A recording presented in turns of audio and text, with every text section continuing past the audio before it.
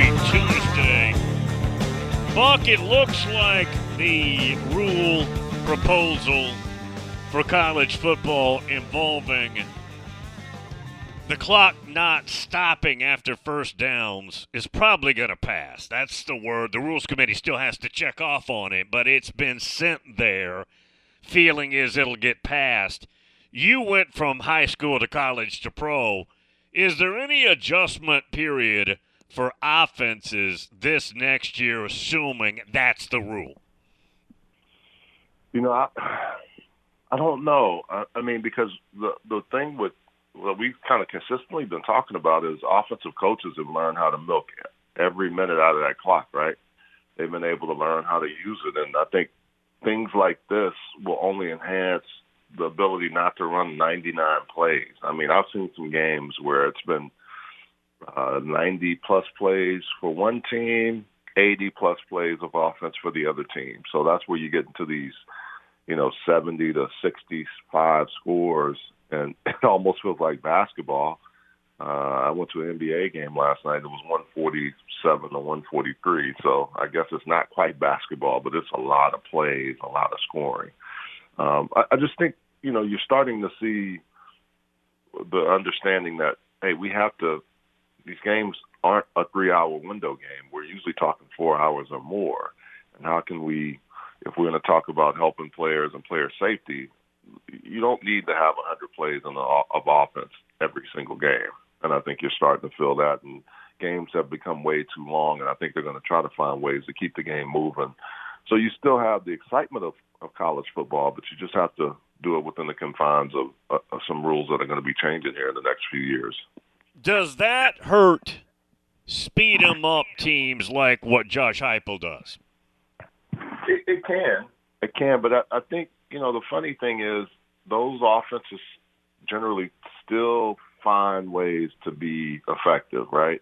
I think it helps defenses because now you can substitute better. You don't have to just play in, sub packages or nickel all the time when you're playing teams that like to run three wides. Just those kind of things. I think it helps you do more with what you want to do in your game and get some of your bigs up there to stop the run game, especially if teams are attacking you that way. It's going to be interesting to see. I mean, and there'll probably be an adjustment period. And the more you hear Nick Saban chirping about who he has to play from the SEC when they're moving to more conference games, we'll see if some of that comes true to form. But I still think that offense will just morph into something else and figure out. And you got to also think too, Bill. Think of the guys that they had in that offense. I mean, their receiver talent. I don't know. I know there have been teams that have had as many receivers at one time, but they had some really talented receivers with Jalen Hyatt and that crew this year, unlike some other years where, maybe one guy or, one or two receivers and a really good tight end. So I think they're still going to be able to go fast. They're just going to have to learn how to do it within the confines of the new rule. Charles Arbuckle is with us. Buck, you did that Appalachian State, North Carolina game last year, right? The high-scoring game? Yes. I wonder how many plays were running that. It had to be 100 each or something, right? Yeah, it was a lot because that was the first game of the season, right? Or really early in the season. So yeah, typical. And Phil Longo is another guy that runs plays at a pretty high clip. He'll now be at Nebraska, if memory serves me right. I think he's at Nebraska now. Yep. So it'll be interesting to see what Matt Rule does with that speed-up offense, that tempo that they like to run. But, you had two teams in both App State and North Carolina that were not only running a lot of plays, they were scoring. Defenses, I think we had 60-something points in the fourth quarter. So that was a big difference, too. It was so many plays. I really would like to go back and see how many plays were run by both teams in the fourth quarter, because it was outrageous the number of points that were put up late in that game. 124 total points. I just pulled up an article about it. I was trying to peruse really fast to see if it pulled up the number of plays, and it might. I just can't find it fast enough. But 63-61 was the final. So, yeah, no telling. God, no telling. Yeah. Hey, they struggled on defense, and it's interesting. You talk about North Carolina. They had a couple of guys I got to see at the Combine this past weekend, but one in particular, Dre Bly, was on that defensive staff. He's now at the Detroit Lions. We were walking over to the Combine. His cousin or his nephew is Josh Downs. So Josh is going to probably, be a really good player at the next level. Slot guy, but has enough speed to be on the outside. So he was really excited to go, just watch the prospects, but also see his nephew and see how he would perform. And I think Josh is going to, Josh was nicked up a little bit at the end of the year, but he was a guy that played really well. I'm interested to see how he performs this year. Husker Ron says, guys, Longo went to Wisconsin. Satterfield from South Carolina went to Nebraska. Right. That's right. Yep. Yeah, I couldn't remember. You know how you have somebody in your mind and you like, he went to a school with red, and I'm almost sure it was Nebraska, but it was Wisconsin. That's right. And you know what? That's an interesting thing, and I'm glad he said that, because think about how Wisconsin has been. Their offense has been kind of stagnant over the last few years. They haven't been able to get people up there. That's going to be an interesting Big Ten combination for him, just to see what Phil Longo can do, because his offenses have always been explosive, no matter if he was at Stephen F. Austin, wherever he's been. He's just been one of those guys that's been able to get offensive football moving in the right direction. And Wisconsin has been a team that has played very good defense, but they have not been good over the last few years, and not been the Wisconsin that had at least one or two explosive receivers, always generally have a good tight end and a running game. They've been that big back, run downhill, but it'll be interesting to see now if they'll have the ability to play it with a much quicker pace from Phil Longo. Buck, you were in Indy where the Combine is, and here's a pet peeve of mine. And look, I hope Anthony Richardson is a fantastic pro, but all I know is when I watch the game of football, and it's not the underwear Olympics, it's the game of football. Helmets, shoulder pads, grass, scoreboards, officials. He's never consistent. How does running a 4.4 make him a pro that he wasn't in college? Yeah. I don't get that. Fun. Yeah, I think there's a couple of reasons, Bill. I think the biggest thing is the same thing that the scouts and everybody are telling you, hey, don't get enamored with what's happened here at the Combine. Well, sometimes they go against their own words, because they probably feel like, hey, if I can get this kid in my system, I know I can work with him and do X, Y, and Z. I'm with you. It's always good to come and see how this thing happens and how it's put on. But at the end of the day, it's the tape that I watch that's going to prove to me whether Bryce Young should be the first quarterback or not. It's not the Combine. C.J. Stroud had a great performance at the Combine. Still doesn't make me say, well, what about the inconsistencies that I know I saw on tape? Now, at the end of last year, C.J. Stroud was probably playing just as good, or if not better, than Bryce Young in certain situations, especially what we saw the last few games. But that still doesn't erase some of the things that we know he hasn't done well. Anthony Richardson is supremely talented. We know that.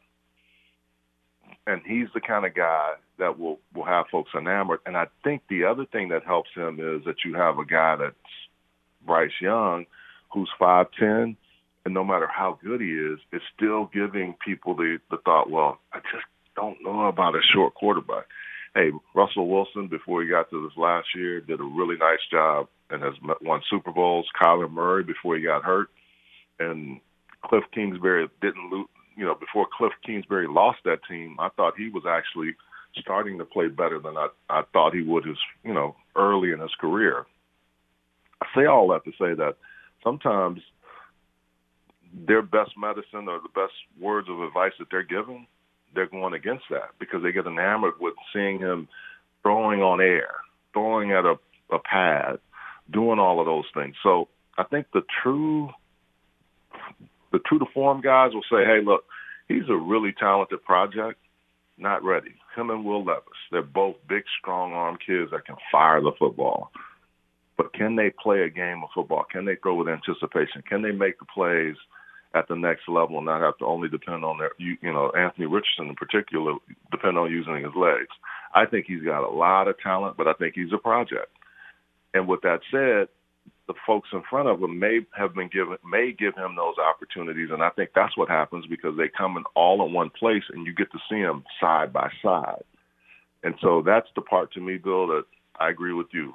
No matter if the pro day is great, no matter if the combine is great, you've got to show me that you play well or more consistency, and that's what I want to see from Anthony Richardson. Now, you talk about one of the hottest prospects, he's probably that one because of all the physical tools and what people are starting to say. Can he play at the next level? I'm sure he can. Is he going to be a day one guy? I don't think so, just from what I've seen on tape. Buck, along those same lines, obviously we're all huge fans of Bryce Young. My concern has always been on the next level. He's a short quarterback. That can be okay, but you have to have a fortified body. Russell Wilson weighs 220, right? He's 5'11", but, I mean, he's thick, right? Bryce Young looks to me like he's more 180 than 200. Now, they say he weighed 200 there, Buck, and I wasn't there. Somebody put bricks in his pocket. I don't believe it. Yeah, I think the bigger thing, Bill, he was a little bit more stout than I've seen in the past. So he put on some weight. He had put on some weight, and it looked like good weight. It wasn't one of those, hey, I got to hurry up and bulk up. So I think that part is true. Now, the whole part for me is, can he keep that weight? Can he go to 210, and does he stand 210 all through the season, or does he get to 190, 195? Some guys have that. And, how much has he really been able to hit the weights? Not so much with his upper half, but his lower half, because that's where Russell Wilson was really built. When you look at guys like that are smaller in stature, do they have the lower half that can, and Kyler Murray is built that way.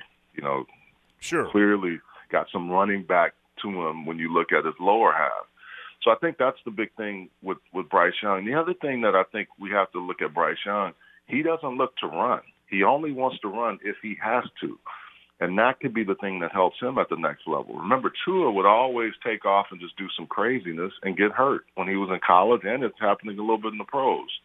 I think the one difference with Bryce Young is he's got enough savvy to get away from the rush, and he just seems to have eyes in the back of his head, no matter how many times you've watched him on tape, get out of trouble and still looking to throw the football down the field. I think that's the difference with him. Not that he couldn't get hurt. He just doesn't look to run like some of the other quarterbacks in that vein, and he's always looking to throw the ball down the field. Now, can he get hit, put in an awkward way? Yes, he could. But I think that's the one thing that when you talk to folks and scouts, why they like him so much and what has really made him stand out is he's done it in some high-pressure games at the college level. That's all you can grade it on. But he's also really been the guy to keep looking down the field. How can I buy time, and how can I get the ball down the field to these receivers to make plays? Buck, no, you've been on the road, but are you hearing, since you played out west, on the Pac-12's pursuit of a media deal? It's kind of quiet. It's negative, everything I hear, but are you hearing anything new?